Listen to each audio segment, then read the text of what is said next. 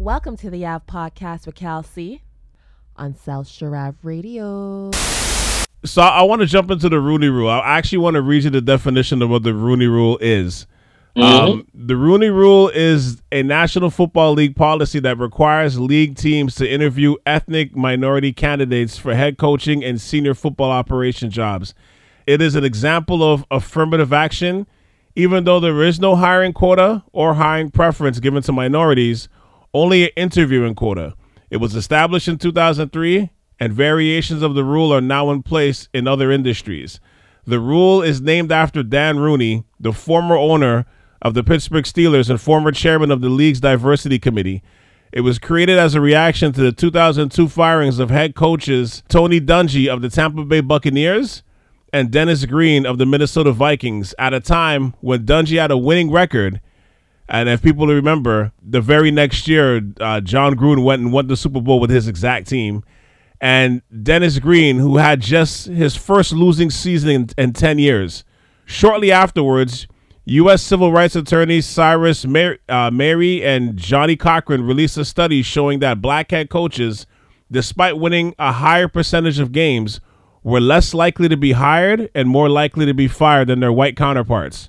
Former NFL players Kellen Winslow and John Wooden put together an affinity group of minority scouts, coaches, and front office personnel to advocate for the rule's creation. Its purpose was to ensure that minority coaches, especially African Americans, would be considered for high-level coaching positions. Fritz Pollard was the first minority head coach in NFL history, which was during the league's early years in the 20s. And by the time the rule was implemented, only Tom Flores, Art Shell, Dennis Green, Ray Rhodes, Tony Dungy, and Herm Edwards had ever held head coaching jobs. And only Dungy and Edwards were actively head coaching at the time of the rule's implementation, though Shell and Green would later return to coaching. Dungy in particular had struggled for years before getting a head coaching job. He was often promoted as a head coaching candidate by Chuck Noll when Dungy was an assistant coach under Noll in the 80s with the Steelers, but he would not become a head coach until 1996 when he took over the Tampa Bay Buccaneers. Another former Steeler assistant, Marvin Lewis, also struggled to find head coaching positions despite immense success as a Baltimore Ravens defensive coordinator, and would not find a head coaching position until being hired by the Cincinnati Bengals in 2003, the year the Rooney Rule went into effect. This definitely was not the way I was going to start my show. I was actually going to focus on, on the awards, like who won the MVP, Defensive Player of the Year, all of that, last weekend's games, the upcoming Super Bowl, Tom Brady's retirement. Actually, we were going to talk about the hiring process of black coaches as it stood, but man, I, as much as the sporting world was not expecting this Brian Flores lawsuit on the NFL for racial discriminatory practices to be a thing, and that was going to dominate the news cycle coming out of the NFL. So on the day that that Black History Month started, this lawsuit slams against the front door and lands on the porch. So for those that don't know the story, former Miami Dolphins head coach Brian Flores is filing a class action lawsuit against the NFL, the Miami Dolphins, the New York Giants, and the Denver Broncos over racial hiring practices, which include finding out that he was being passed over by a head coach by his mentor and former boss Bill Belichick when he was actually still scheduled to do a second interview with the New York Giants, as well as Stephen Ross, the owner of the Miami Dolphins, who allegedly offered Flores $100,000 per loss to tank to get the number one pick, a.k.a. losing games on purpose. Now, I know that was a ton of information to digest. Yes, Roger. Sorry I just wanted to make sure I read that correctly. That wasn't off the top of my head. I read most of that. But yes, and again, South Shore family member Roger Callender. But what are your thoughts on everything you watched and read regarding this story? Honestly, Calvin, I would like to say I'm surprised, but I'm really not. I feel like this situation has been happening since the beginning of time with the NFL. The only difference now is that there's actually a man that's willing to take the NFL to task. I mean, the last time we saw this was Colin Kaepernick. Right. Right. he sacrificed his career in order to try and pave the way for other black athletes, black athletes, basically. And he was basically blackballed. He was blackballed from the league. I suspect the same thing's going to happen with Flores. But I have to say, I'm not really surprised. I mean, the sad part is the Rooney Rule was put in 2003. The only reason they put the Rooney Rule in the first place was because Johnny Cochran, like you said earlier, threatened to sue the league, and that's why they put it in. It's 20 years from that, almost 20 years from that, and we're still seeing the exact same stuff happening right now as we did back then.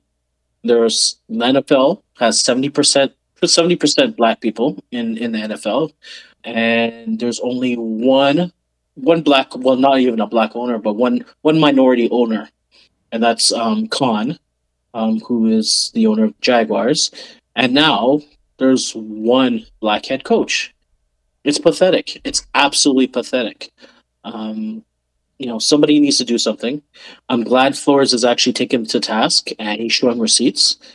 Hey man, somebody needs to do something, and realizing that he's probably going to be the sacrificial lamb. Right now, I believe he's still up for 2 NFL jobs. I think it was the Saints, and I think it was Minnesota, but I'm not 100% sure. I think it was the Texans, actually. It was the Texans? Yeah. Chances of him getting those jobs are practically nil at this point. And to your point, not to cut you off, but that Minnesota job, Jim Harbaugh is currently being flown up to Minnesota to do that second interview. So you pretty much know if he's interested, you pretty much know where that's going to go. Absolutely, 100%. And actually, I heard that for Houston, I heard that the leading candidate was actually Josh McCown. That's what they were saying, and I mean, we're going to get to that. We're going to get to that one. Oh my God, yeah. When I heard that, I was like, what the hell's going on? This guy's not even a coach in the NFL. He's not an offensive coordinator. He's not even a coach in college. This guy teaches. He's a high school coach. Like, seriously, that's where we're at now? That's really where we're at right now? It's sad. It really is sad, because when the Rooney Rule first came out, I was excited, obviously, because I thought, okay, at least they're not even saying you need to hire a black candidate. They're just saying you need to interview a black candidate, which I never thought went far enough. But at least it was something. And now it's become somewhat of a joke. It's just a check mark that they put on when it comes to them interviewing candidates. Oh, black candidate, check mark.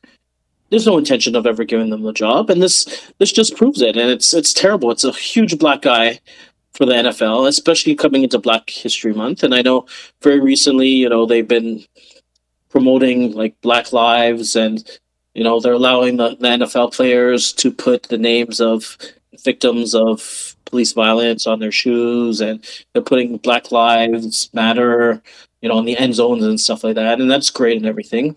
But at the end of the day, I see that nothing more as a PR stunt, because same problems 20 years later, and that's basically just a fact. Well, just those things that you're talking about, like I realize even myself watching some of the games and seeing at the bottom of some players' helmets, it'll be like "Stop hate" or "End racism," and yeah, that's cool, but it's like a sympathetic symbolism. You know what I mean? Like it's like a symbolic gift. It doesn't really, I don't know, it doesn't really do anything. You know what I mean? Like it's like it's cool. It's cool for the moment, but if it's not attached to anything that's weightier than that. It's kind of like a helium balloon that just floats in the sky. It looks nice until it just disappears, and then you go back and look at the birds, and you continue on with your day. Like that's where we're at with this thing. Yeah, and I think the Rooney Rule at this point it's like a wink nod. It's like a nod, and like remember on Carlton and the Fresh Prince, every time he did an interview, he's like, I got the wink and the nod, I got the wink and the gun. Like that's kind of what this is. And there's literally like 5,000 ways and 5,000 directions how to dissect this. But for starters, I want to give props to Brian Flores for even trying to do this. You know what I mean? Because as you said, he's in the midst of still being scheduled for interviews with the Saints and Texans. And I think he said that even if he gets hired, he still plans on continuing the lawsuit, right? Yeah. And because like you got to think about it, this doesn't only take guts and courage to go up in court against the NFL monster, but he may also be Kaepernicking himself in the process, which that in itself I have so many problems with. Listen, he's definitely Kaepernicking himself, no doubt about it. And I mean, just think about the situation. Think about how humiliating it is. You're up for a job, and you basically get out of the blue. You get a text message from your ex-coach, your ex-boss, basically saying congratulations on getting the job.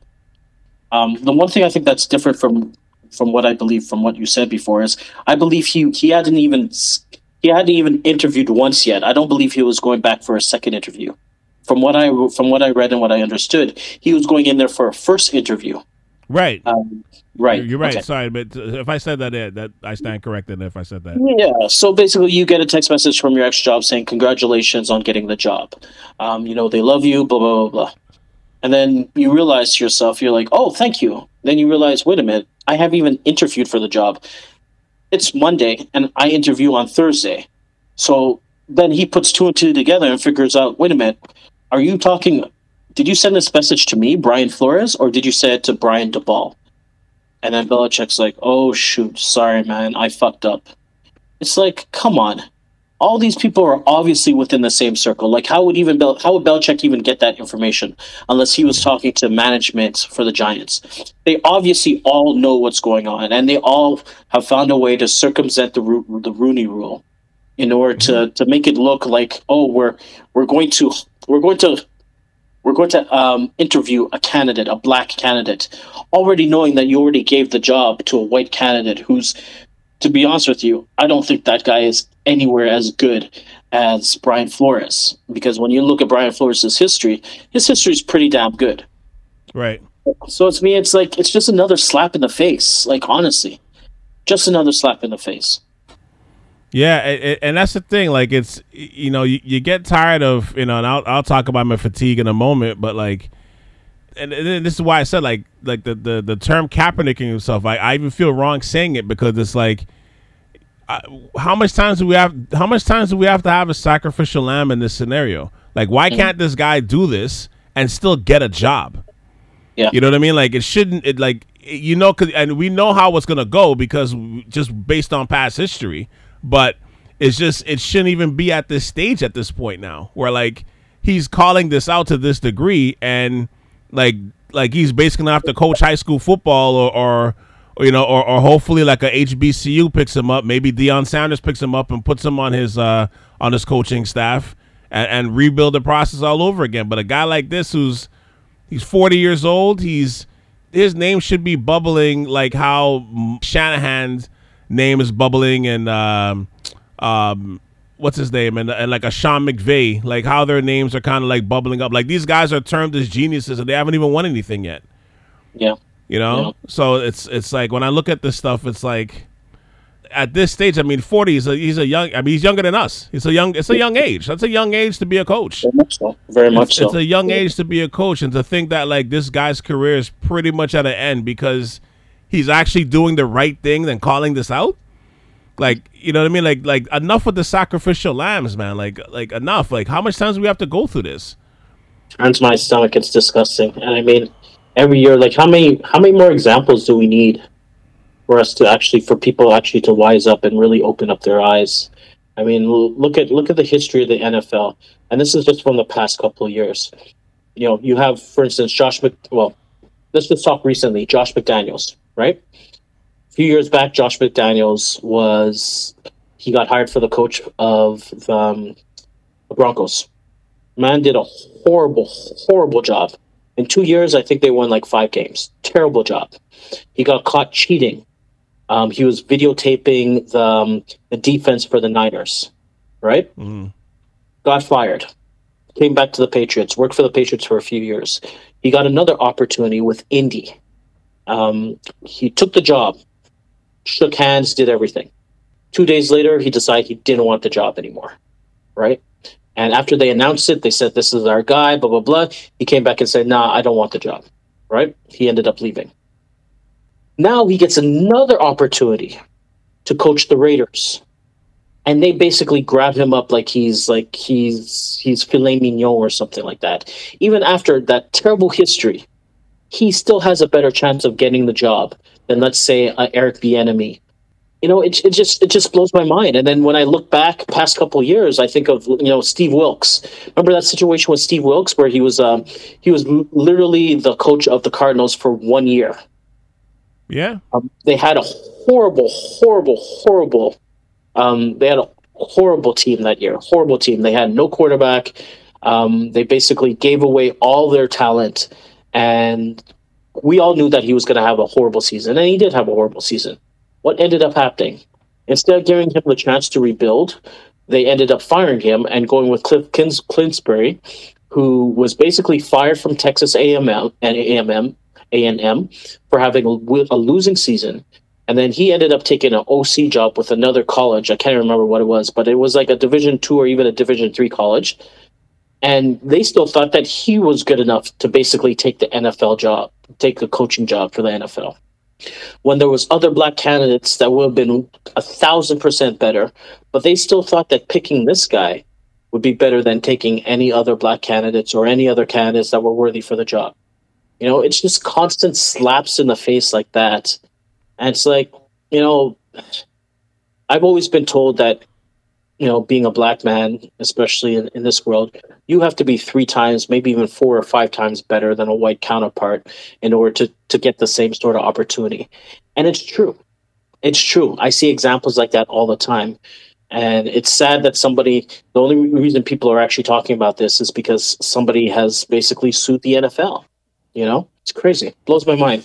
And I think that's the reason why I wanted to just even to discuss the situation with black coaches this week was in some parts as to what Flores is speaking about, right? Like after all these years of the Rooney Rule, and even with the Fritz Pollard Alliance that was created to ensure that black candidates have a fair opportunity to not only coach and have other coaching roles, but to help out in management and executive positions, at least have a fair shot at those roles. But it feels like we're back to ground one, if not ground zero. And this is all before like everything exploded yesterday, right? And the stat I spouted out last week about, 4 years ago, there were 7 black coaches and as of last week, we only have 1. Like we're moving backwards. But, when people wonder if the Rooney Rule should be scrapped altogether, and trust me, I've thought this myself, right? I don't think you can still do that, because once you do that and have nothing else to put it in place, put back into place, you could even kiss the fake opportunities goodbye. Absolutely. You know what I mean? So it's like you kind of have to but you have to revisit this. Like, at this point, it's kind of like, I feel like the way they've circumvented this rule is like a hacker. You know what I mean? Like they just kind of like work their way around the system. You know what I mean?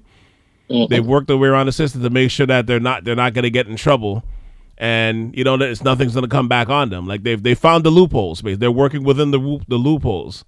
Calvin, and those are just the actual owners that actually are adhering to the Rooney Rule. How many different, like in the past couple of years, how many owners haven't even bothered with the Rooney Rule and basically just took the flak over the fine? Yeah. Yeah, it happens so often, because when you look at it, who are the owners? Like, what are they made up of? Old white men in their 60s, 70s, and 80s that are billionaires. And they're basically telling, absolutely, they're basically saying, we don't give a fuck. We're going to do whatever the hell we want, and we're going to hire who we want, right? I'd say only half of them, or maybe even a quarter of them, actually adhere to the Rooney Rule. The rest of them just don't care. They just don't give a shit. You know what? And here's, I guess, what I want to ask too. Like, and that's the whole point. So let me rephrase it. The whole point of that Rooney Rule is that black coaches are much less likely to get hired and more likely to get fired, and they don't get these golden opportunities to coach solid teams right off the top. And I know you mentioned some examples already with Steve Wilkes and. That situation was crazy too, because just to add, they also had the worst offensive line in the league. And if I remember correctly, that was the season when David Johnson, he broke his hand. Yep. Right. So he didn't even have his top running back. He didn't have a quarterback. He, other than Fitzgerald, he barely had anybody else. And what did they win? One game that year? Yeah, it was something like that. It was bad. They won one game that year, and the prize at the end of the day was Kyler Murray, and he doesn't even get to draft him. I mean, he doesn't get to develop him. We have no idea. Clinsbury has come in. He's done a decent job. Like this year, they were a good team until they fell apart at the end. But again, we have no idea if Wilkes would have did the same thing. We have no clue. The guy didn't get a shot, and based on the 1-15 record, he's probably never going to have a shot again to be a head coach. Yep. Based on that record, right? But I mean, again, you took all the talent away. He's generated this shitty record, and now that record is going to be used against him like a mole across his forehead. It's almost like a burnt cross on the shoulder. There's nothing else you could do. You know what I mean? David Culley, as you're talking about, before, like this year he coaches Houston with no Deshaun Watson. They beat the number 1 seed in the AFC. He has a very inconsistent quarterback play. Whether it was Tyrod Taylor, when he wasn't playing, you had Austin Mills. Is it Austin Mills or Austin Davis? Austin Davis. Austin Davis. Yeah, Austin Davis. He was, decent rookie, but he was pretty inconsistent. Mm-hmm. And he gets fired, again after one season, right? And you know what the season was going to be. No Deshaun Watson. You pretty much and Deshaun Watson was basically keeping them together the first last year with basically no talent, and you got rid of more talent, and he didn't play, and he got one season out of that. Jim Caldwell, right? That guy can't even get a job, even though he took over from Dungy and helped coach Peyton Manning and the Colts to another Super Bowl appearance, and he coached the Detroit Lions to 2 playoff appearances in the last 4 years this past decade. And he's barely getting interviews. You know what I mean? And then meanwhile, your boy Adam Gase. Don't even say that name around me. Your boy Gase, that guy got 2 gigs back to back in the same division. Oh, I forgot about that. In the same division. Worst coach ever. And was terrible at both. You imagine he torpedoed the Dolphins season, and another team in the same division that's playing against him, regularly, looked at that and said, he's the guy for us. I know. Calvin, I was losing my mind when I read that. I was like, this is unflippin' believable. This guy literally destroyed that team single-handedly, gave away all their talent, basically traded them away for nothing, for peanuts. They had 3 or 4 losing seasons with this guy, really bad losses. And somebody actually said, you know what? I think that's the guy for me. That's the guy that I want who's going to be leading my team. Unfucking believable, man. That's still, honestly, drives me crazy, man. If I remember correctly, got swept in by the Jets too. It wasn't even I don't even know if they even interviewed that much people. They didn't. And that's what kills me. They thought that guy was the guy, honestly. But I mean, it just goes to show you, we can't do anything right. I don't know if you read about the story recently where Hugh Jackson came out. So Hugh Jackson basically was a coach of the Browns. He coached from, I think it was around 2 or 3 years, 2016, 2017, I think 2018 as well. With the Browns, right? With the Browns, exactly. With Cleveland Browns. So he recently came out and he said that his owner, Jimmy Haslam, actually paid him $100,000 for each game that he tanked so that they could get a better draft position at the end of the year, right? Mm-hmm. And then he said after these 3 years of him tanking, and I think his record was horrible. It was something like 3-36, right? He only won 3 games in those 2 years, or actually 3 years would make more sense if you're looking at the amount of games. So 3 for 36. He won 3 games. After that, they actually fired him because they said that his performance wasn't up to par. After they were paying him $100,000 to tank each game. It's you can't win. And then look at Brian Flores. He's offered $100,000 to tank as well, right? This guy's honorable. He's saying, no, you know what? I'm going to win. I'm here to win.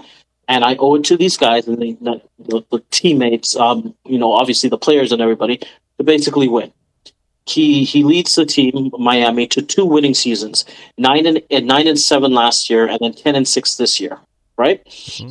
They completely caught fire towards the end of this year, and they were on like a 5 or 6 game winning streak. They played really, really well. They came this close from making it to the playoffs, right? My Patriots just managed to slide in before them. And basically what ends up happening, he gets fired after 2 winning seasons. And then the owner comes out, and during the press conference of him announcing that he's firing Flores, he basically says that this guy's hard to work with. And he wasn't jiving with everything that they wanted to do there. And it's like you can't win. If you lose games, you get fired. If you win games, you get fired. Either way, it leads to the same thing, which is you getting fired. Yeah, that difficult to work tag is the same tag that plagues black actors in Hollywood, right? 100%. Actors, athletes, you name it.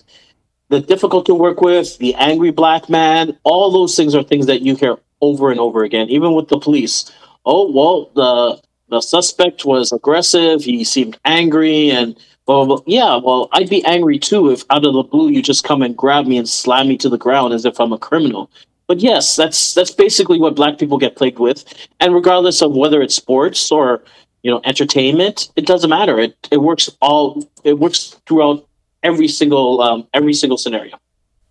You know what's crazy about that Josh McCown thing? You know what's crazy about it? What's not crazy about it? He's not even being paid for that high school job. He's like a volunteer for the high school for that high school's football team, wherever he's coaching at. He's volunteering. He's volunteering. Stop it, Calvin. Stop it. He's volunteering the position. I'm not even lying to you. He's volunteering for the position. Start knocking my head against this wall, honestly. Seriously. Google it while we're talking. Coach of Houston, and he's literally a volunteer football coach for a high school team. And I'm not even sure if the volunteering spot is volunteering role is a coach. I'm not even sure about that. Google it while we're talking. Look it up while we're talking right now. But that's like when I heard that, I'm like, that has got to be like so insulting. And then you're looking at like when you hear news like that, what is Eric Bieniemy's feeling? Like you're in charge of the most explosive offense in the NFL for the last 4 years. It's practically historic. Like you're basically going to be talking about Mahomes and the time that they took over the league, for the next 20, 30 years. And this guy hasn't even gotten an interview. My God. It's why someone like DeMarco Ryans, who did a fantastic job with the Niners as a defensive coordinator, you wonder too. Like he took his name out of the running for 2 positions, and they didn't say why. But I'm pretty sure some of it had to do with him feeling like he's only going to be filling a quota or checking a box instead of being seriously considered for an interview. Because I was wondering that too. I was like, why is he taking his name out of the running for these jobs? And then it's like, oh yeah, when you saw the Flores thing, you're like, oh yeah, that's why he did that. He probably felt like he didn't really have a shot. Why go for this interview? Yeah, Yeah. Like, and I felt really bad for Flores. I don't know if you caught the interview he had with CBS this morning. I did, yeah. And one of the things that came up was Nate Burleson was asking him, well, if you knew that you weren't going to get the job, why did you go and interview? Like he still ended up going to the Giants interview. And you know what? The guy shook his head, and at the end of the day, he said, well, hope. I was just hoping that there still might be a chance. And it's like, it's such a sad state of affairs when a coach, a really good coach at that, ends up losing his job wrongfully. And then he can't even get another job because he's basically being beat out by somebody who basically is not even as good as him in terms of not as good as him, doesn't have the experience that he has. And I mean, honestly, the Giants, when was the last time they had a really good coach in the first place? The Giants have been crap. Since Tom Coughlin left. Since Tom Coughlin left, 100%. They've been horrible. And their choices of coaches have just gone down. Remember when they hired Ben McAdoo to be their coach? That bastard. And it was like, that was a nightmare. Like, nightmare after nightmare after nightmare. Joe Judge, nightmare. All of them, nightmares. Here's a fun fact. You know that the New York Giants is the only franchise that never hired a black coach of any kind? No, I never knew that until today, actually. I'm not surprised. I'm really not surprised, honestly. I'd imagine there's quite a few teams in the league that have never had a black coach. So I'm not really shocked. I mean, it wasn't even too long ago. What was it? Maybe 20, 25 years. They wouldn't even allow a black man to be a quarterback because they said that the position was too cerebral. I mean, the rise of black quarterbacks only started happening, when was it? Maybe in the 90s? Basically, Moon Cunningham, exactly. Yeah. I mean, before that, I mean, and this is still rhetoric we hear today, right? Not too long ago, Lamar Jackson. Oh, he's not a quarterback. He has great feet. We should make him a wide receiver. Or was it running back? It was a running back, right? No, I think it was receiver. It was receiver. And it was his mother that made him stay and not try out for any other position other than quarterback.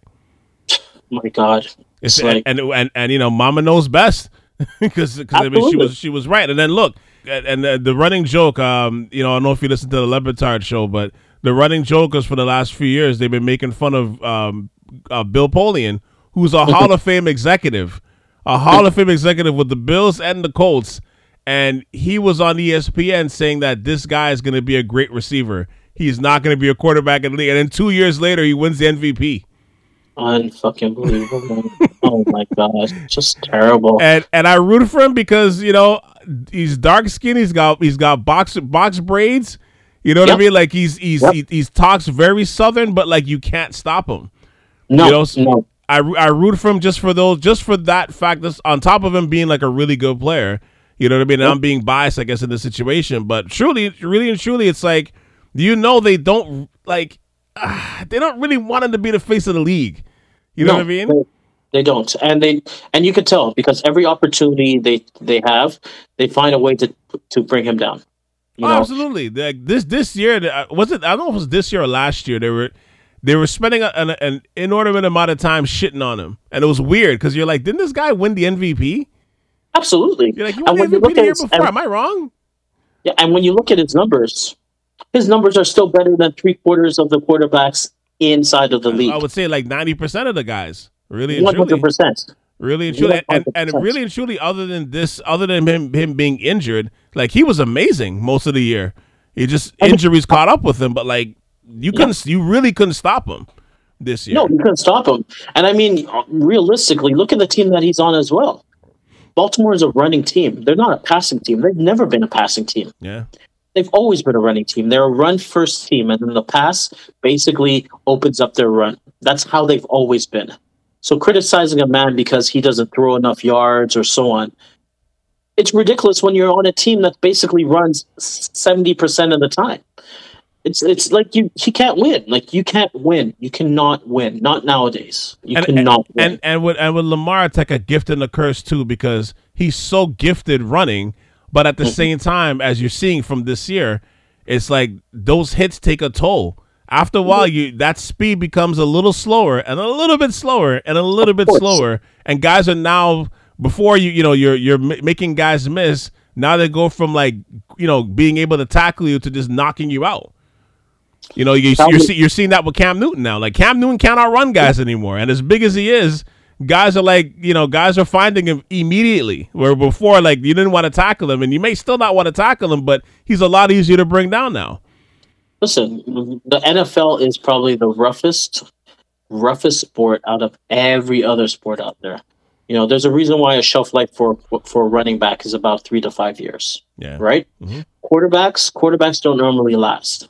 And the ones that do, they fall off that cliff, and when they fall off the cliff, they fall off of it fast. Right. Guys like Ben Roethlisberger, guys like Peyton Manning, guys like Drew Brees, right? Their last year, before they retired, they were terrible. And it's because of all the injuries. All those injuries add up after a while. I mean, the NFL is a young man's game. The fact that Tom Brady has made it this long, 22 years, is just, it's crazy. It's incredible.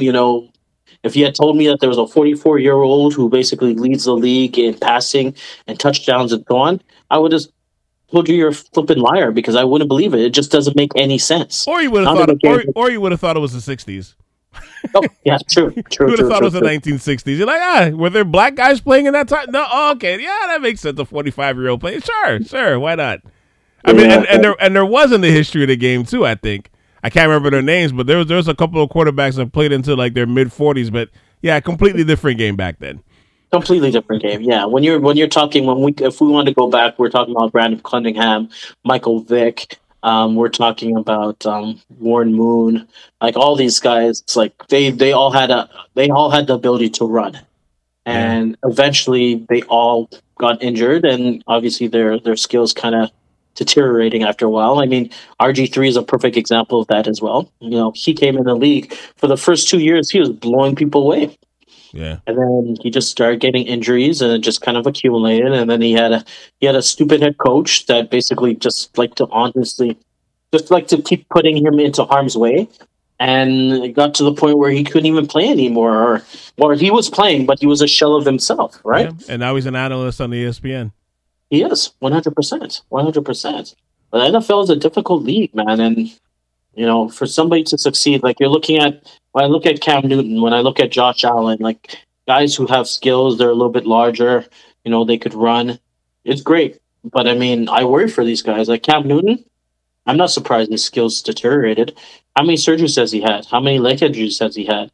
Fact of the matter is also, when you're a running quarterback, the refs don't protect you like they would protect a pocket passer like Tom Brady or you know, a Peyton Manning. Right?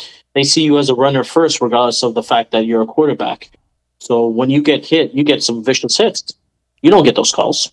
Yeah. You know, you never get those calls.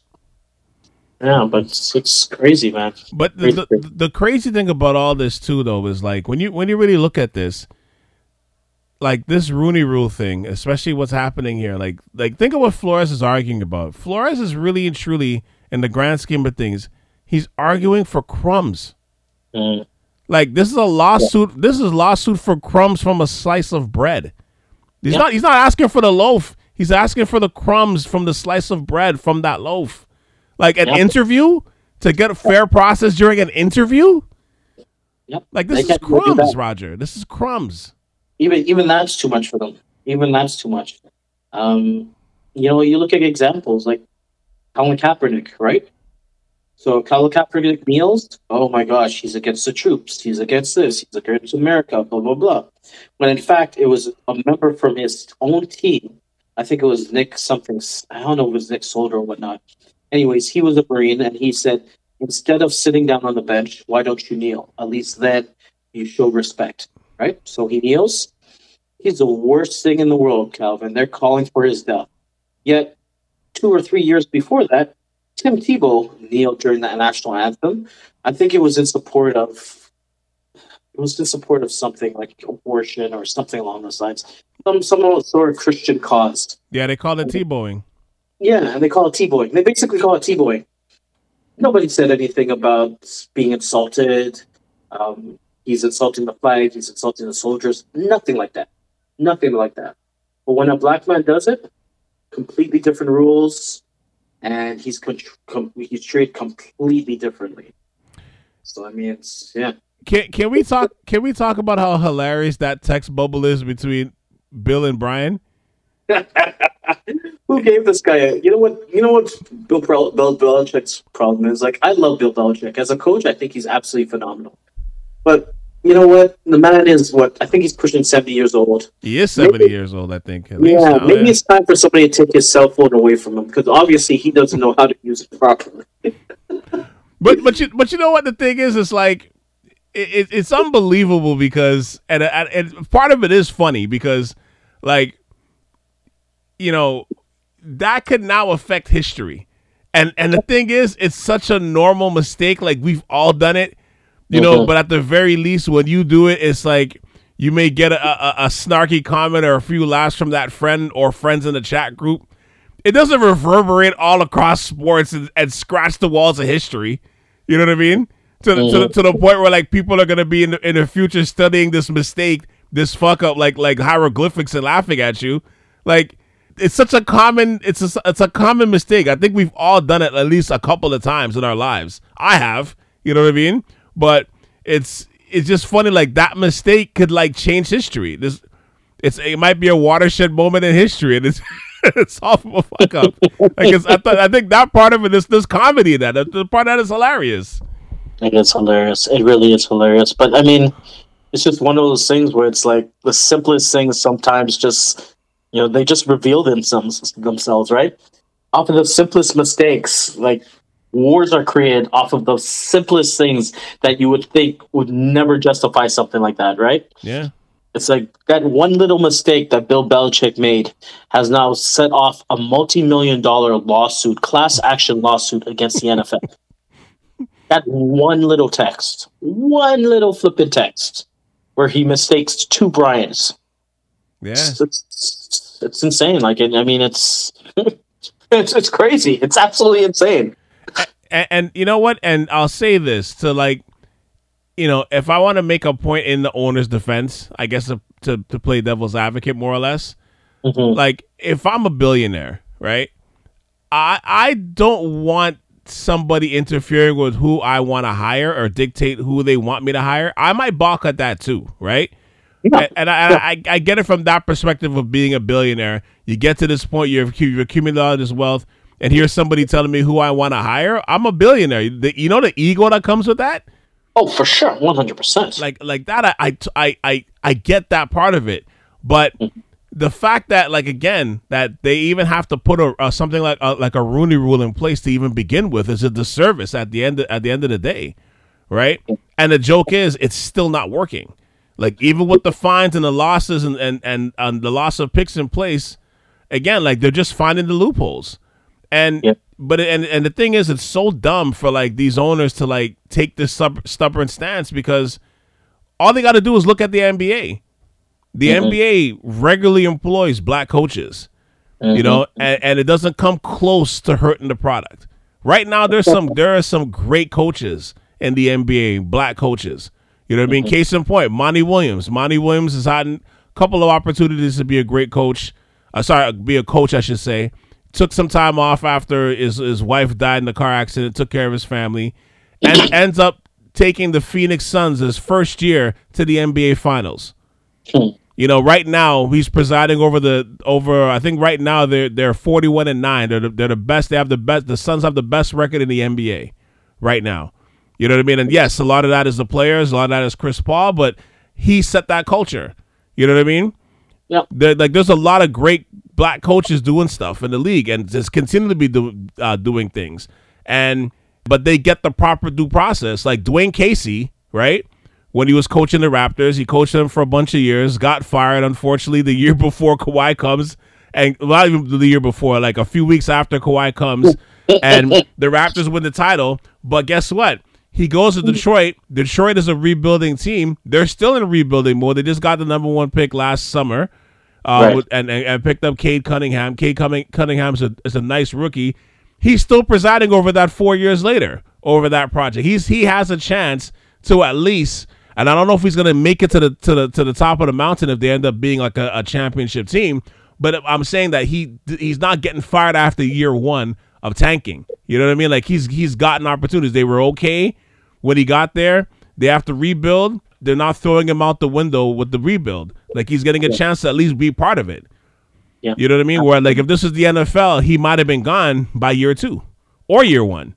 So to me, it's like all they got to do is just look at the NBA. Like the NBA is doing this successfully for so long, and it's sad that like again the NFL still has this problem with putting a black face to lead men, and it's sad that we're still having the discussion all these years later. Like it's crazy to me that like Roger, aren't you tired of this? Like. Aren't you tired of even having these conversations or watching or listening to them? It's like I feel like it's like a bad remake of Groundhog Day. I much rather, honestly, I thought today we'll be talking about how my Niners, Jimmy G, their way out of the NFC Championship. But instead we're here. This is what we're doing right now. Yep, I agree. Aren't you exhausted? I'm tired. Like this, like we're not even in the league. I'm not even in the league. I'm tired of these conversations. I'm tired. I'm exhausted. Oh, man, Yeah, I'm well past. I'm exhausted. I'm traumatized. I'm you name it. You name it. Um, yeah, yeah. I don't even know what to say. I mean, I do not even know what to say. And this crazy part is, we know that these things happen every single day, regardless of whether it's the entertainment industry, athletics. It doesn't matter. Whether it happens at work, your work, my work. It doesn't matter. It's always the same stuff, and it's always the same issues that come up time and time again. We could protest, we could riot, we could do anything, but we always end up in the exact same spot. 20 years later, we're in the exact same spot. And this goes for everything, whether it's police brutality. Um, it's everything. It's everything. It's sad. It's sad. It really is. What's And I think at this point, all of us have scars. Oh, absolutely, absolutely. Not like the joke is too. It's like, you think about 2006, right? So about 16 years ago to this, around this time, you had two black coaches coaching against each other in the Super Bowl, right? Lovie Smith and Tony Dungy. And 16 years later, we're having a black coach sue the league just to get crumbs from a Just slice to of get bread. an interview, Calvin. It's not even for the job. He's not even saying that he got passed over by somebody who was inferior to him.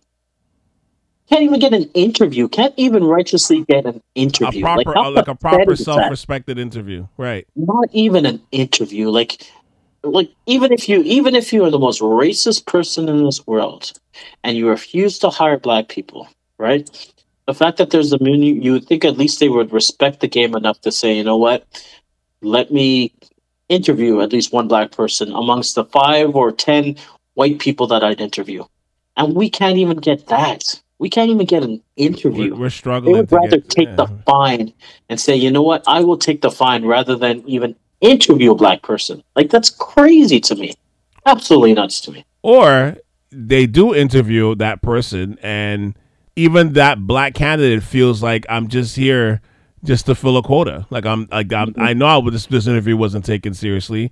You know what I mean? And there's people throughout different genres of industries that's gone through that same thing, where they left that interview feeling like, yeah, I'm not getting this job. I feel like I was just here to say, like, I interviewed two black people. Like, it's almost like I have a black friend. Like, that's kind of what it felt like feels like, Yeah, yeah, yeah. Well, my mate is black. Right. Yeah, my cook is black, and we're really good friends. Right. Okay. Right. Exactly. And again, I wish him the best, because, again, it takes a lot of courage to do this. The fact that he's putting this on the lap of the NFL during their Super Bowl week, where they should be celebrating the game of football, the fact that it's in LA, like, it's a win-win-win for the NFL right now. The fact that they're playing a Super Bowl in one of their brand new flagship stadiums in the highest television market, where the Super Bowl halftime performance even is going to be very LA based. You got a high profile team right now playing against an up and coming team with a stud quarterback who has, like, legions of millions of fans from the whole time that he was at LSU, coming to follow this kid. So it's like the boy wonder and the glitzy team that's basically coming together on the league's biggest stage. And now nobody's talking about that. We're only talking about this. So just that alone, the NFL, the owners are coming after. They're going to be coming after Flores with, like, the strength of Hades. Oh, absolutely, absolutely. And what are they bringing? They're bringing their unlimited resources, their army of lawyers. They're going to judge through every part of this man's past.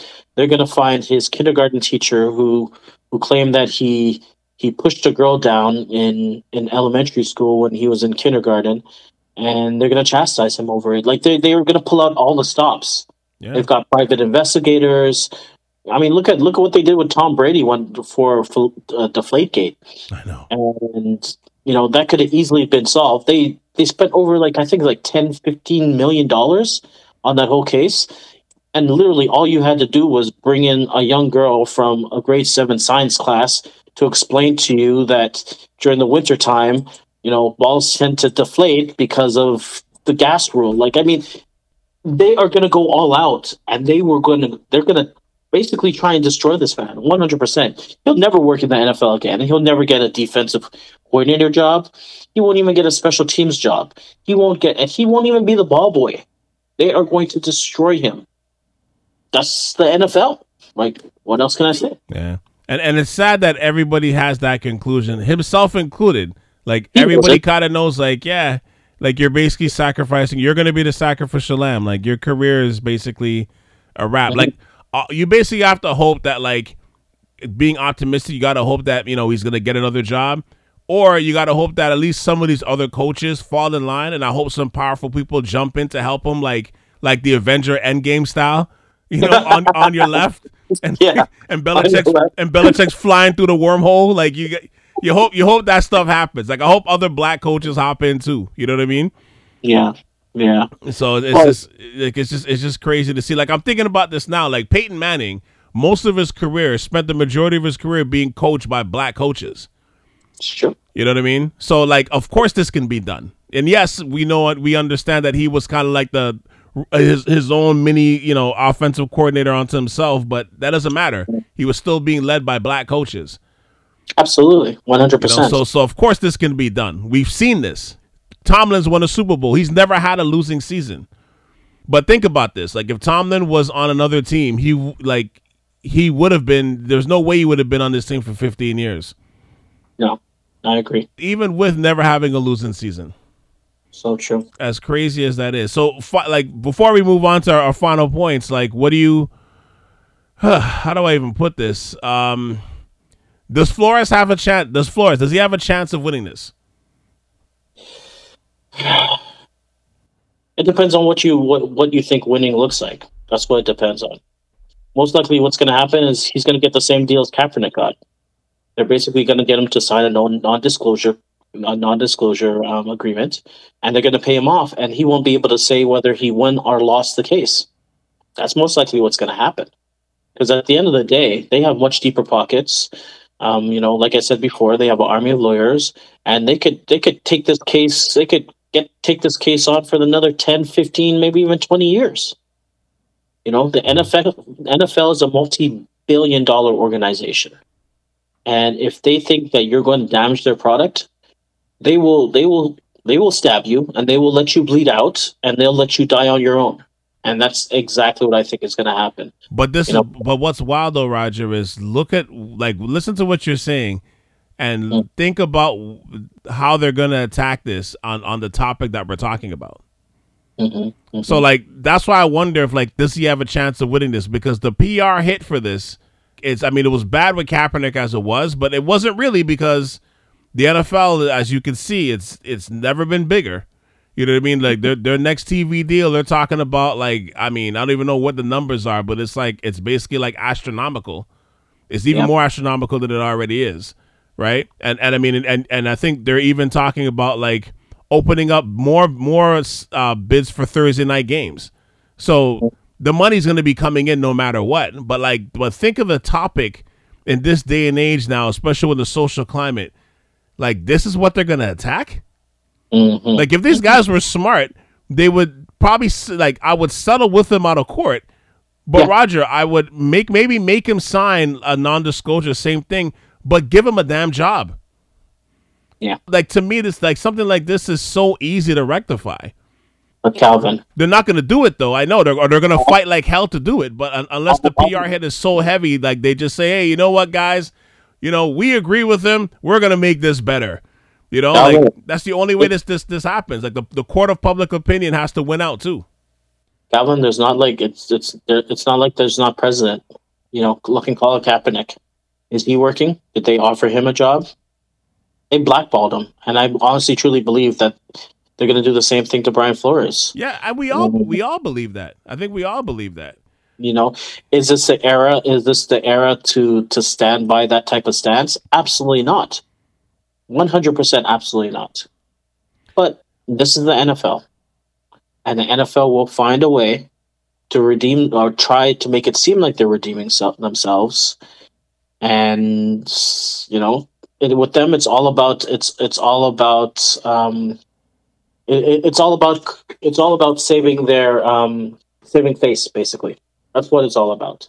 It's Yeah. all about them coming off and basically, saying, Flores is completely wrong. This is not something that's happening, and they're just going to disparage him and they're going to tear him down. And I don't know. It's just frustrating, man. It's just thinking about these sort of situations gives me like PTSD. PTSD. PTSD. Sorry, PTSD. Yeah, because it's a no-win situation, and you know that he's doing the right thing, and you know that he's done all the right things. Yet you already know how this is going to end up. Regardless of the era, it always ends up the same, Calvin. And I don't want to be pessimistic, but No, and you have every right to be. You have every right to be. I am too. But I'll say this much though: you definitely don't sue an entity as big as the NFL if you don't have anything in place. Like I'm giving Flores and his lawyers the benefit of the doubt that they have a mountain of evidence or information, because for you to only do this out of anger and out of emotion is to cut your own nose. And you may still be doing that anyway, but at least if it's gonna help everyone going forward, especially the generation behind you that's trying to get these positions, then at the very least it's worth the sacrifice. But I'm just giving the benefit of the doubt that he's not doing this out of anger alone, and when they ask for information, he doesn't have anything to back up, because then that is just. But again, I don't think a lawyer worth his salt would take the case if there wasn't proof on this, right? So I believe everything he's saying. I mean, again, like I said, we were gonna spend a segment of this episode instead of the majority of this episode talking about this very subject. You know what I mean? So we know what's out there. We don't even work for the league. We know what's out there, or work with the league. Like, we know what's out there. Yeah. So like the fact that this is blowing up immensely on Super Bowl, during the Super Bowl time, Super Bowl week or weeks, this is the time we're supposed to be celebrating the game. Like, this has landed on the NFL's doorstep in such an awkward way, and I think that's the best way to do it. There's a chance where, and I always, before we move on to this topic, like, I always hated the fact that the Clippers never walked off the floor when that whole thing with Donald Sterling happened. Like, yeah, I always felt like they had a chance to make history. That was the moment, like, that civil rights moment they could have gave us by just, like, having to jump on and both teams walking off the floor. It would have friggin' changed history. You know what I mean? But instead, Sterling got, dumped off for life. And they just the Clippers just took their warm-up jerseys and threw it on the floor. Like, nobody remembers that shit.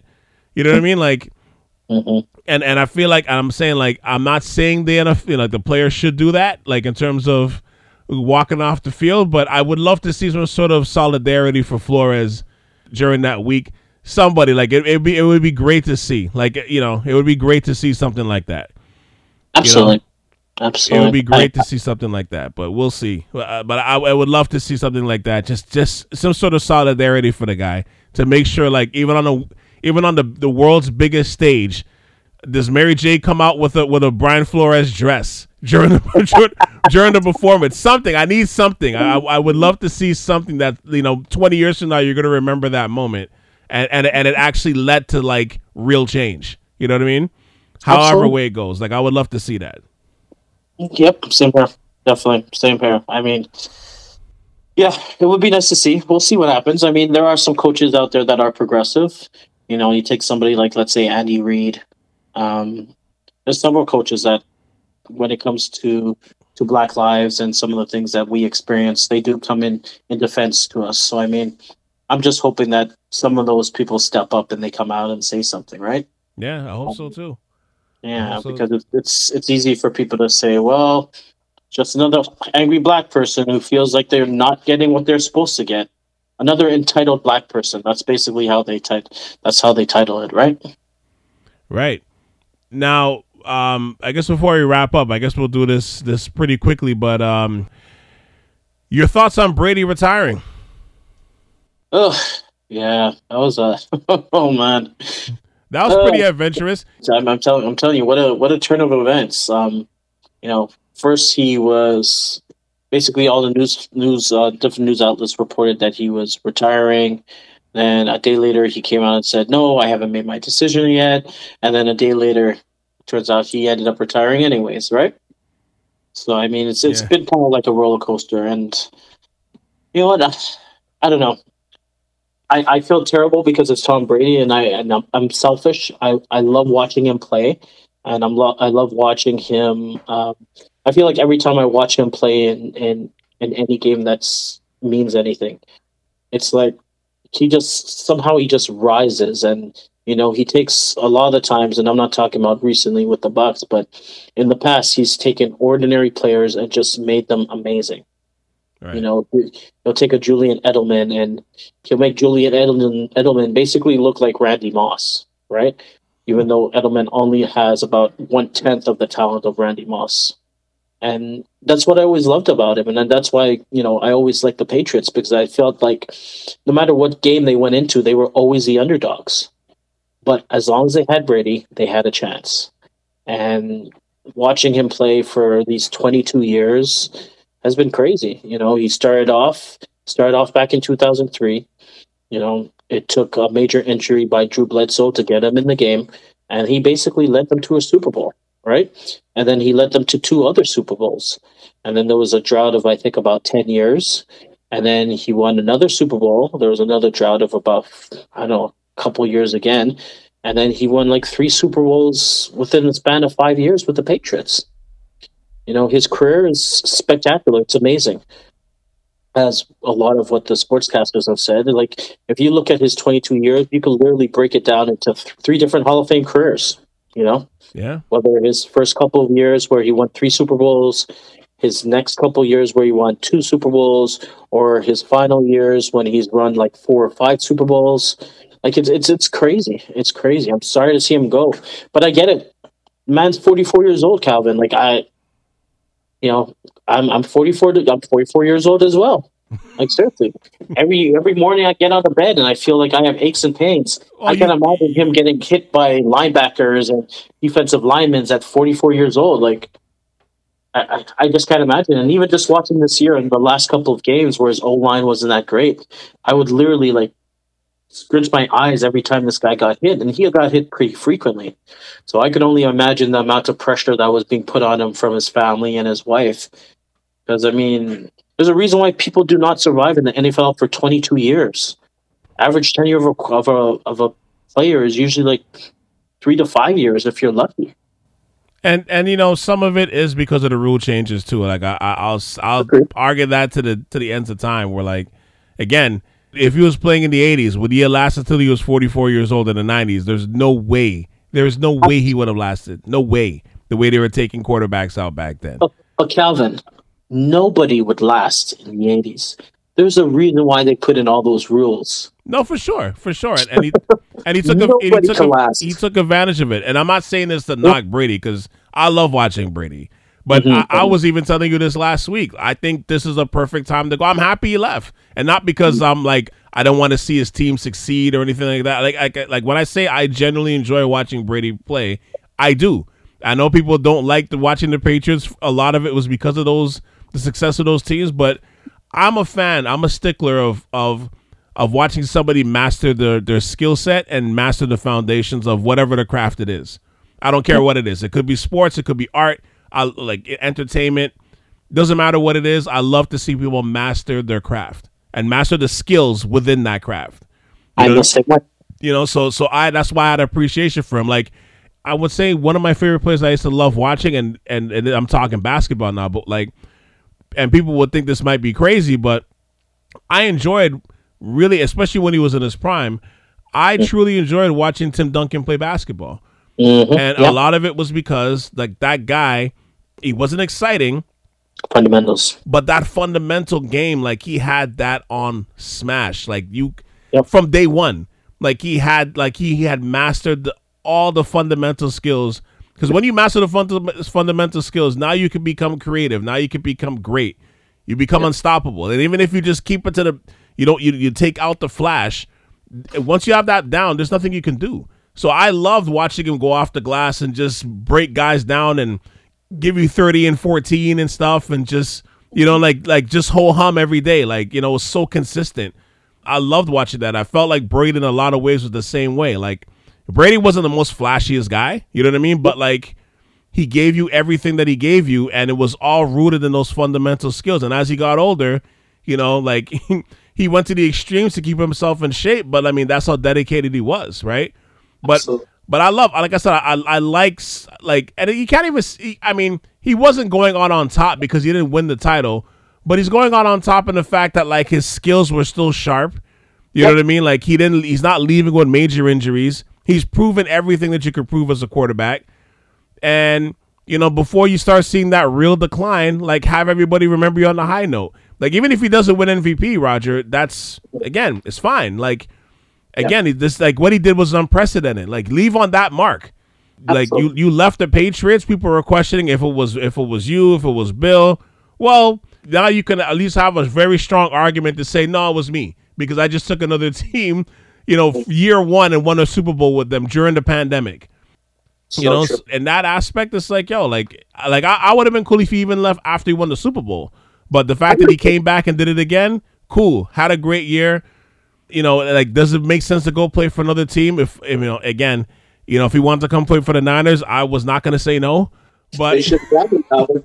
They had their chance. They should have grabbed him. I would put money that if they had grabbed Tom Brady, they would have been in back-to-back Super Bowls at least. I agree. I agree with you. Because that team does everything. The one part that has always been the weakness of the Niners since Joe Montana left, or even since Kaepernick left, was quarterback.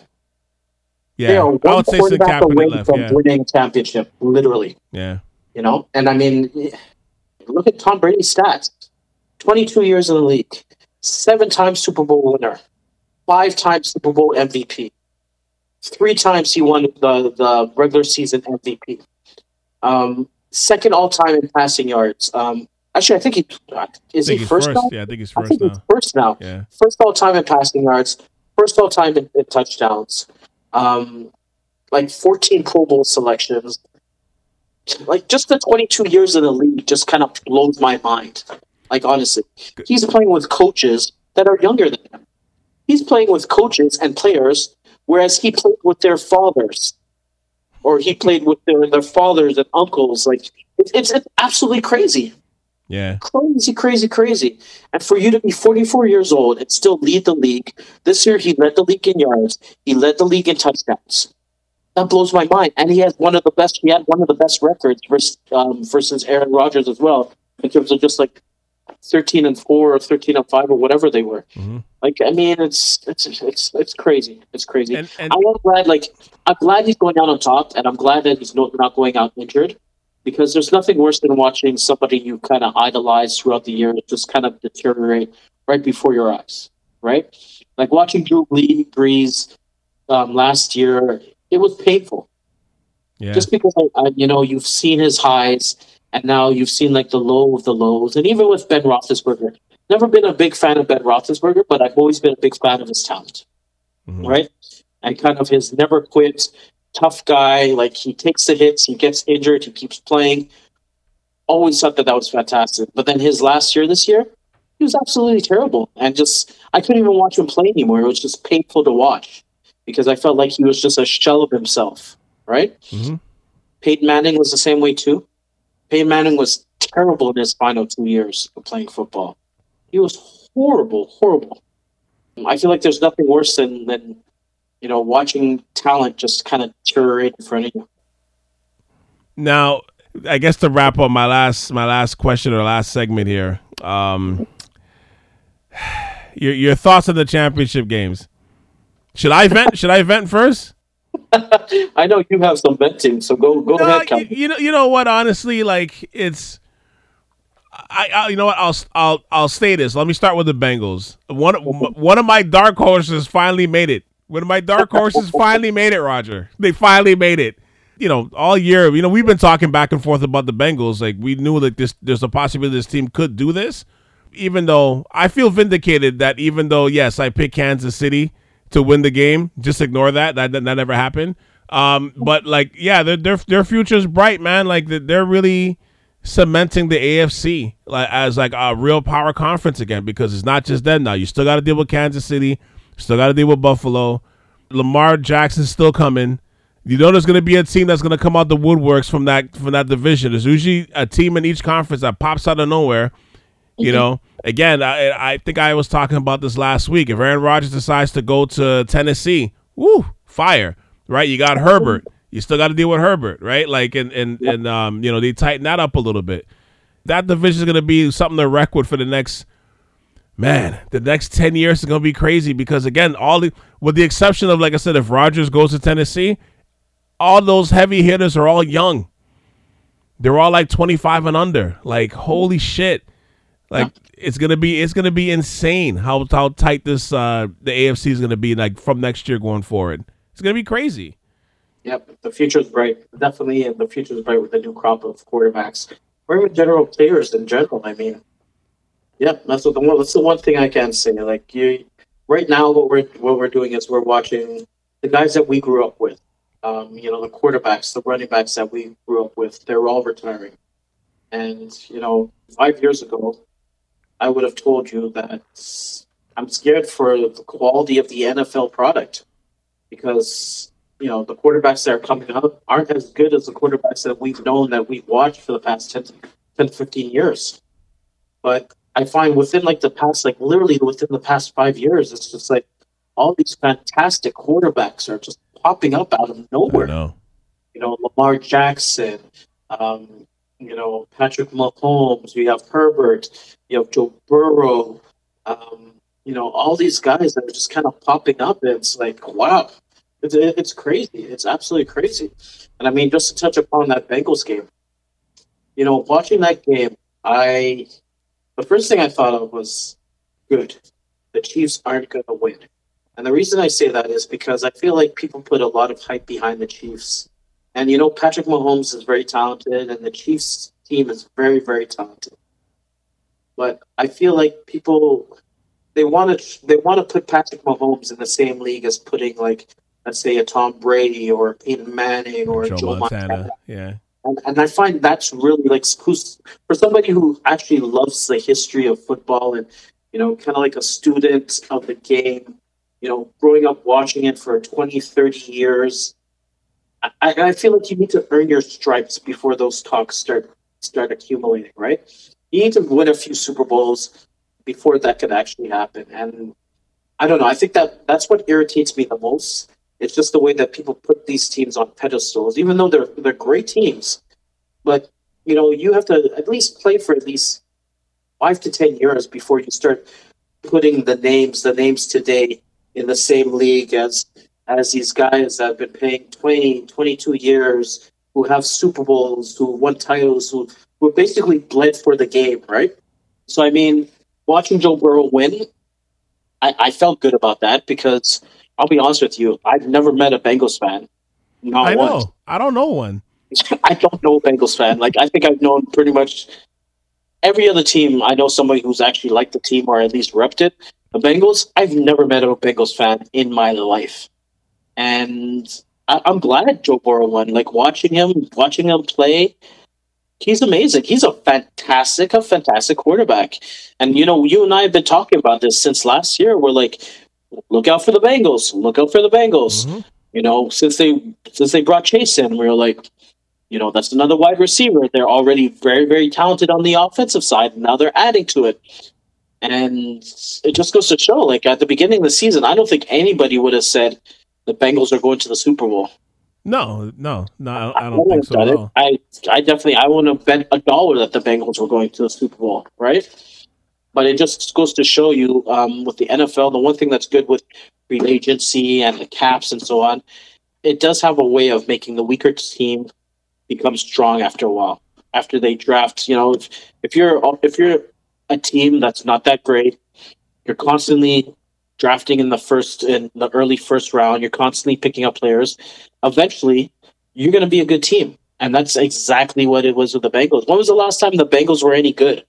Like, I can't even, I'm thinking like Carson Palmer days, and I don't even think I can't even remember the last time they won a playoffs. When was the last time they won a playoff? No, Playoff game? They even went to the playoff 2008 or something like that. No, they went. Remember, you're skipping over the Andy Dalton, AJ Green years, right? But yeah. But they didn't win a playoff game in those times too. But at least they were decent. Like they were still all right for that time being. Knuckleheads though, because Burfict and all those guys were stopping their progress half the time, and Pac-Man Jones and stuff. But yes, you're right.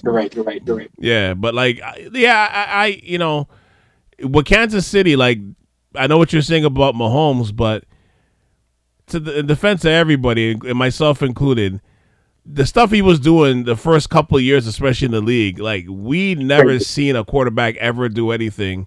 Like, I never seen a quarterback throw a no-look completed pass multiple times, throw with their offhand multiple times. You know what I mean? Like the stuff he was doing. Like I was given the story that when my Niners are up on KC, I think it was like 26-10 or whatever it was.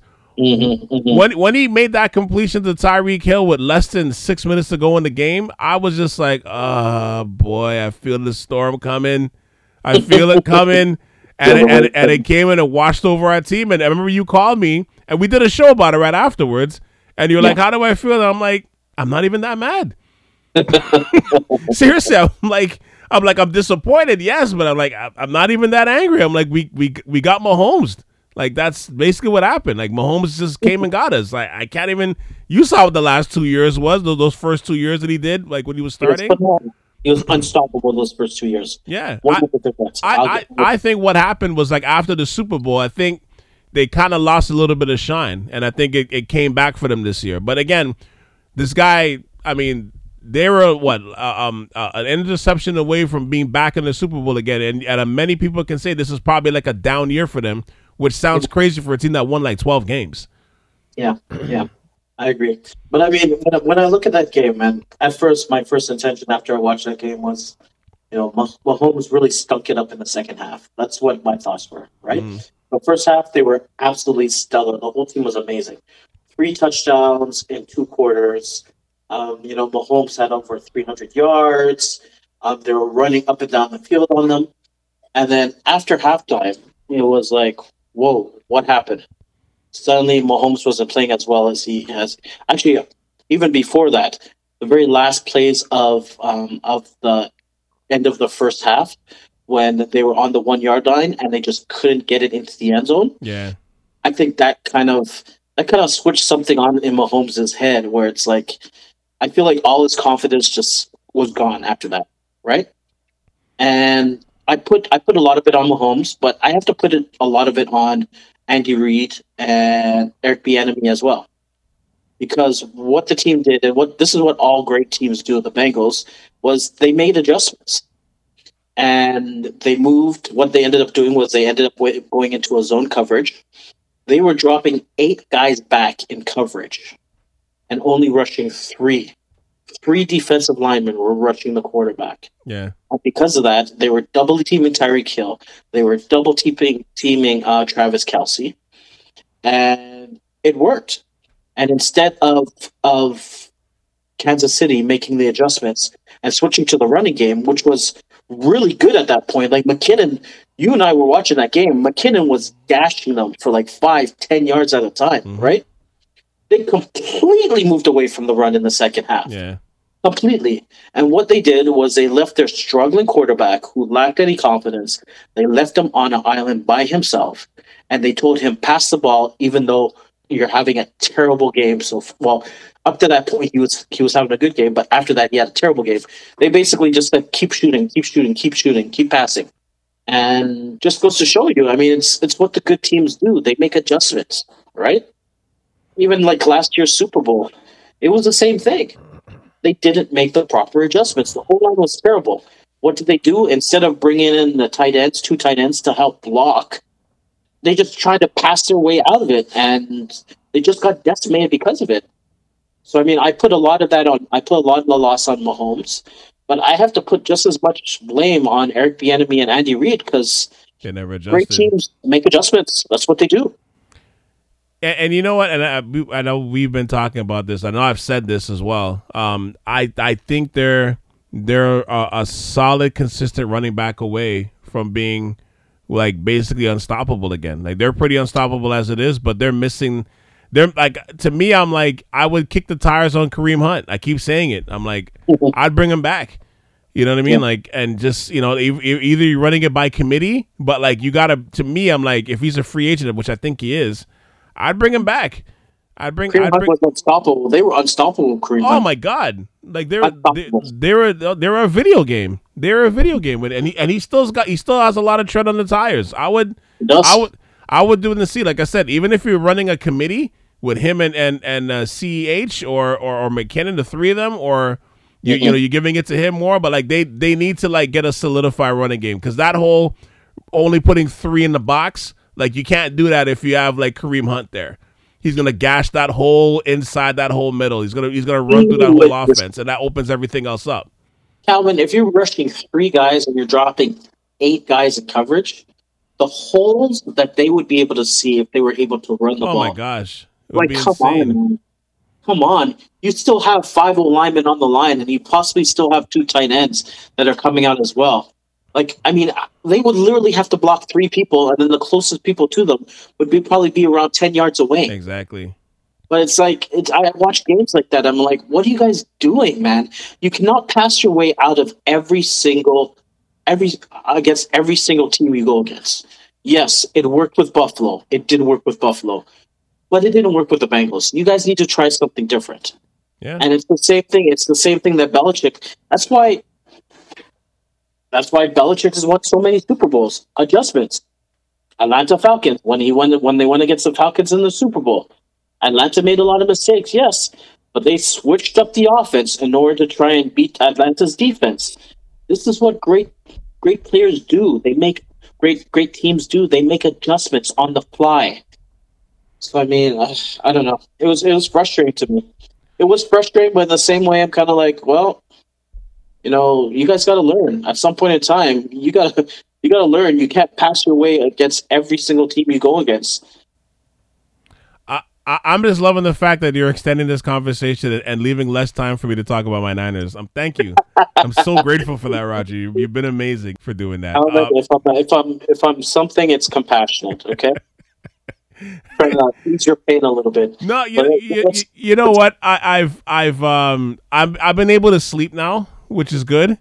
I wasn't sleeping well the first 2 nights. I've been sleeping a little better recently, and I will say this much, man. We fought off Jimmy G as much as we could, man. Yeah, we fought him off as much as we could. Jimmy G came and got us. You know, Jimmy G is Jimmy G, man. Listen, he is who we thought he was. 100%.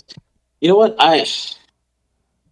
Jimmy G, like, the most frustrating thing is that there's times when this guy looks like Tom Brady, and then there's other times when this guy looks like he's literally like Josh McCown. Yeah. Can't do anything right. And that game was a perfect example of that. Like, right going all throughout the game, you know, he wasn't spectacular, but he did enough in order to make sure to keep them in there. And their defense was phenomenal. But then those last couple minutes of the game, when I sat there and I looked at it and I was like, okay, so the other team just scored. You have a minute and a half left. Minute and like 40 seconds left to go down and kick a field goal. I was thinking to myself, if you had Mahomes, if you had Allen, if you had Brady, if you had Stafford, you know, everybody would have been like, okay, the game's Russell over. Wilson, pretty much anybody at Russell that point. Wilson. Yeah, you're like, okay, no problem. All they'd have to do is basically hit a few sideline passes and then kick a 40 to 50-yard field goal, which in this day and age, most kickers can do with their eyes closed. Yeah. Especially Gould, and you're in a dome. Absolutely, 100%. But then watching Jimmy G behind there, I was like, I don't think they're going to do this. I was like, I don't think this is going to happen. And then I've watched first down, he throws into the ground. Second down, he overthrows. Third time, he's kind of running for his life. He kind of chucks the ball away. No, was it the third down or the fourth time? It was a third down. It was the third down. Sorry, third down.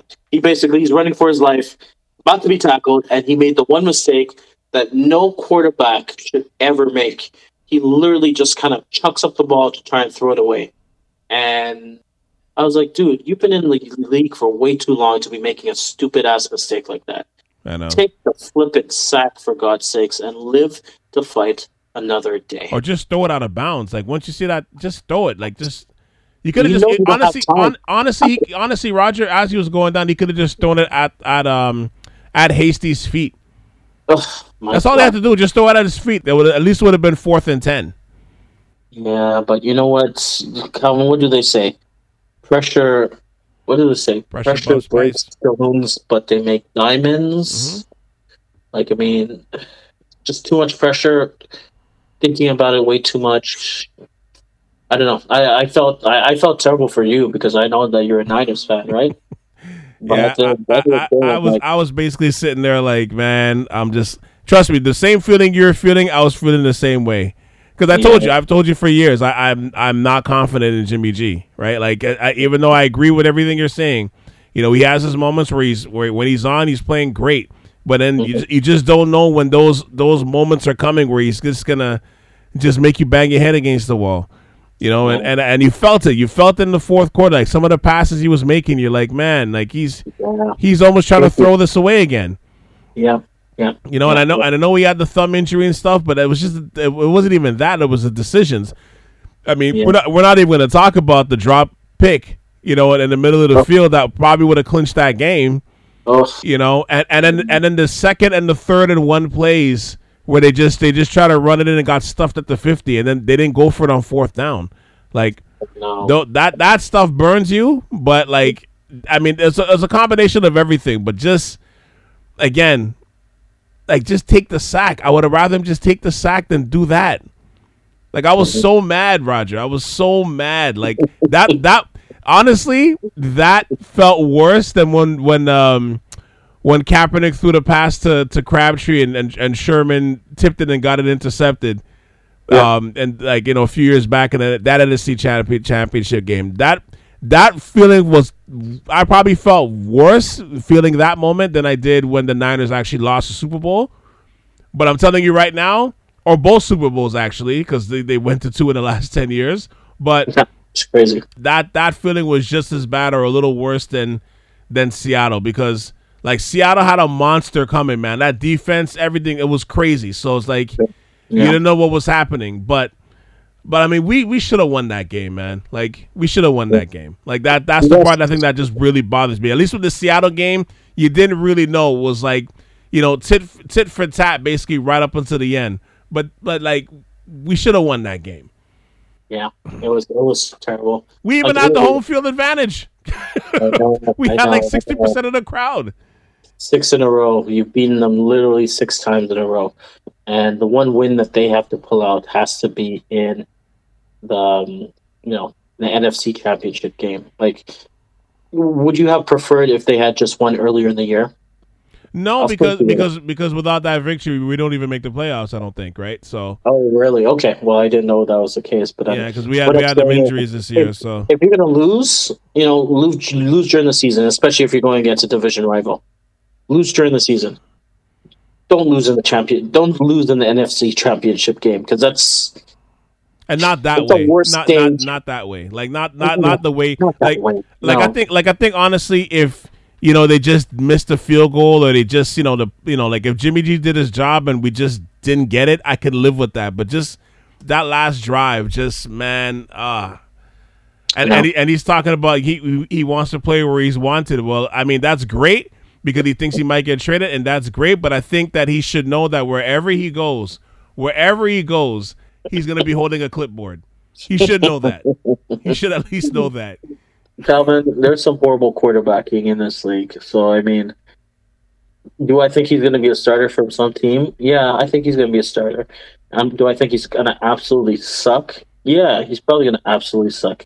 He's not going to go to a good team. He'll probably end up on, I don't know. Let me see. What team needs a quarterback right now? The Commanders. Yeah, he'll end up on. Yeah, exactly. He'll end up on the Commanders. Yes, exactly. Definitely end up on the Commanders because they definitely need a quarterback. Yo, what a generic team name.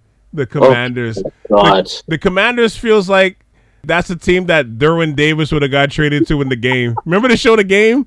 Like, Yeah. like that's what it felt like. He would have got traded from the San Diego Sabres to the Washington Commanders. It feels like a CFL team. That's what it feels like. Yeah. Oh my God. This is what happens when the NFL owner does not want to pay to bring in talent to actually figure out a name of the team. Like, they had so many good names. Like, I really like the name of the Red Tails, like the Washington Red Tails. Oh, that would have been dope, actually. Yeah. Yeah, named after the Tuskegee. Wow, that would have been Airmen. sick. Yeah, that would have That been would have sick. been an awesome name. But It really would have, actually. yeah, but the Commanders, like, and did you see the logo? Oh my God! Or even the uniforms, like, oh my God! Talking about shitting the bed, like, honestly, man. Oh, so many, like, even the Hogs. I would even prefer like the Hogs, the Washington Hogs, or something, like anything but the Commanders. The Commanders. Anyways, it's Washington. What do you can't expect more from Washington, man? Come on. I mean, Chocolate City, yes. The team, no. Chocolate City, yes. True. Chocolate City, yeah. All right, well, let's wrap it up here, man. Thank you, as always, for hopping on this episode. And, I mean, obviously, we're going to have to do this again because, Super Bowl is next week. We may still be talking about this Flores situation because I definitely don't think this is over.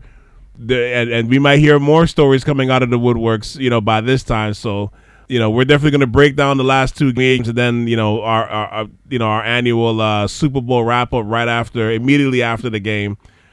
Yeah, we'll figure all that out, but we'll be back next week for sure, man. So as always, thank you. And, having this Flores conversation, man, like this shit is wild. It is.